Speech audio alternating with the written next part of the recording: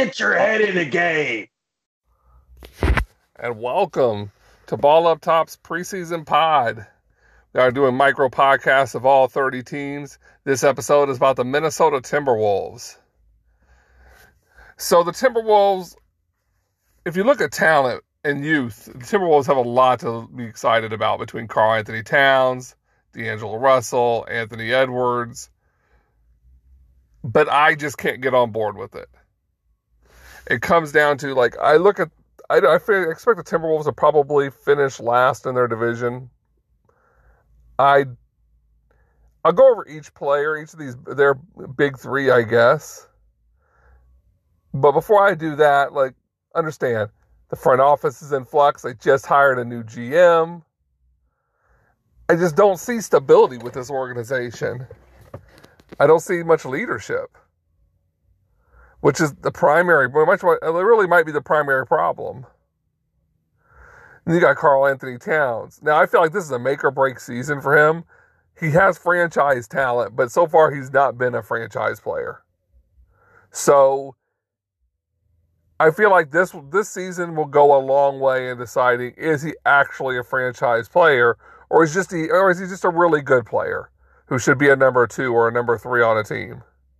Because he has all the skill sets you want, but he just hasn't, and he puts up numbers. The numbers are in denial, but the defensive effort is not quite what you want it to be. The leadership is not quite what you want it to be. And I'm not saying those things can't come, but they just haven't been there so far. Then you got D'Angelo Russell. Now, coming out of college, I was a big D'Angelo Russell guy. But to me, he's kind of a one-trick pony. In that, I feel like if he's not being ball dominant, he's not very useful. But I'm hoping he proves me wrong, because I do like watching him play. He hasn't been healthy as I would like to see from a young player. And then on top of that, he's on his, 4th team now?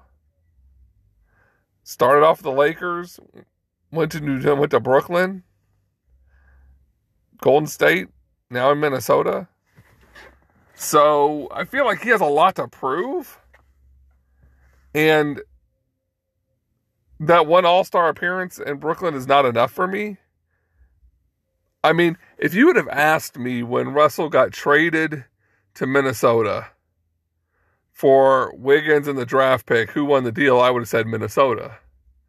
But here we are almost 2 years later, and it looks like Golden State got over, because Wiggins has played at the very least equal to, I feel like, because of the defensive end, outperformed.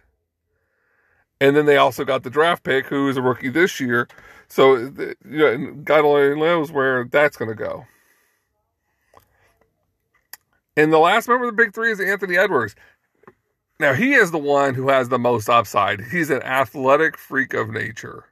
If his work ethic is good, he could very well easily be the best player on this team. Hands down the best player. I'm really excited about seeing his development.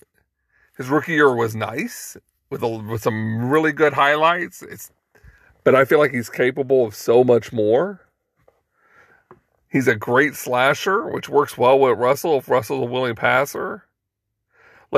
The three pieces they have, chemistry-wise, should be fine. The question is, will the defense get there? Will they learn to win? Will the leadership be there? So currently, I'm excited to see where Edwards goes. It's a make or break season for Cat.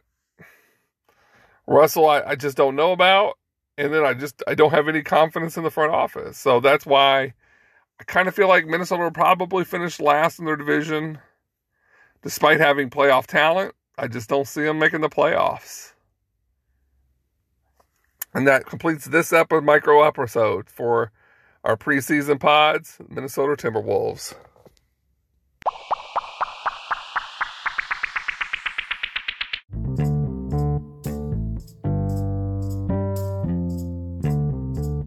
Get your head in the game.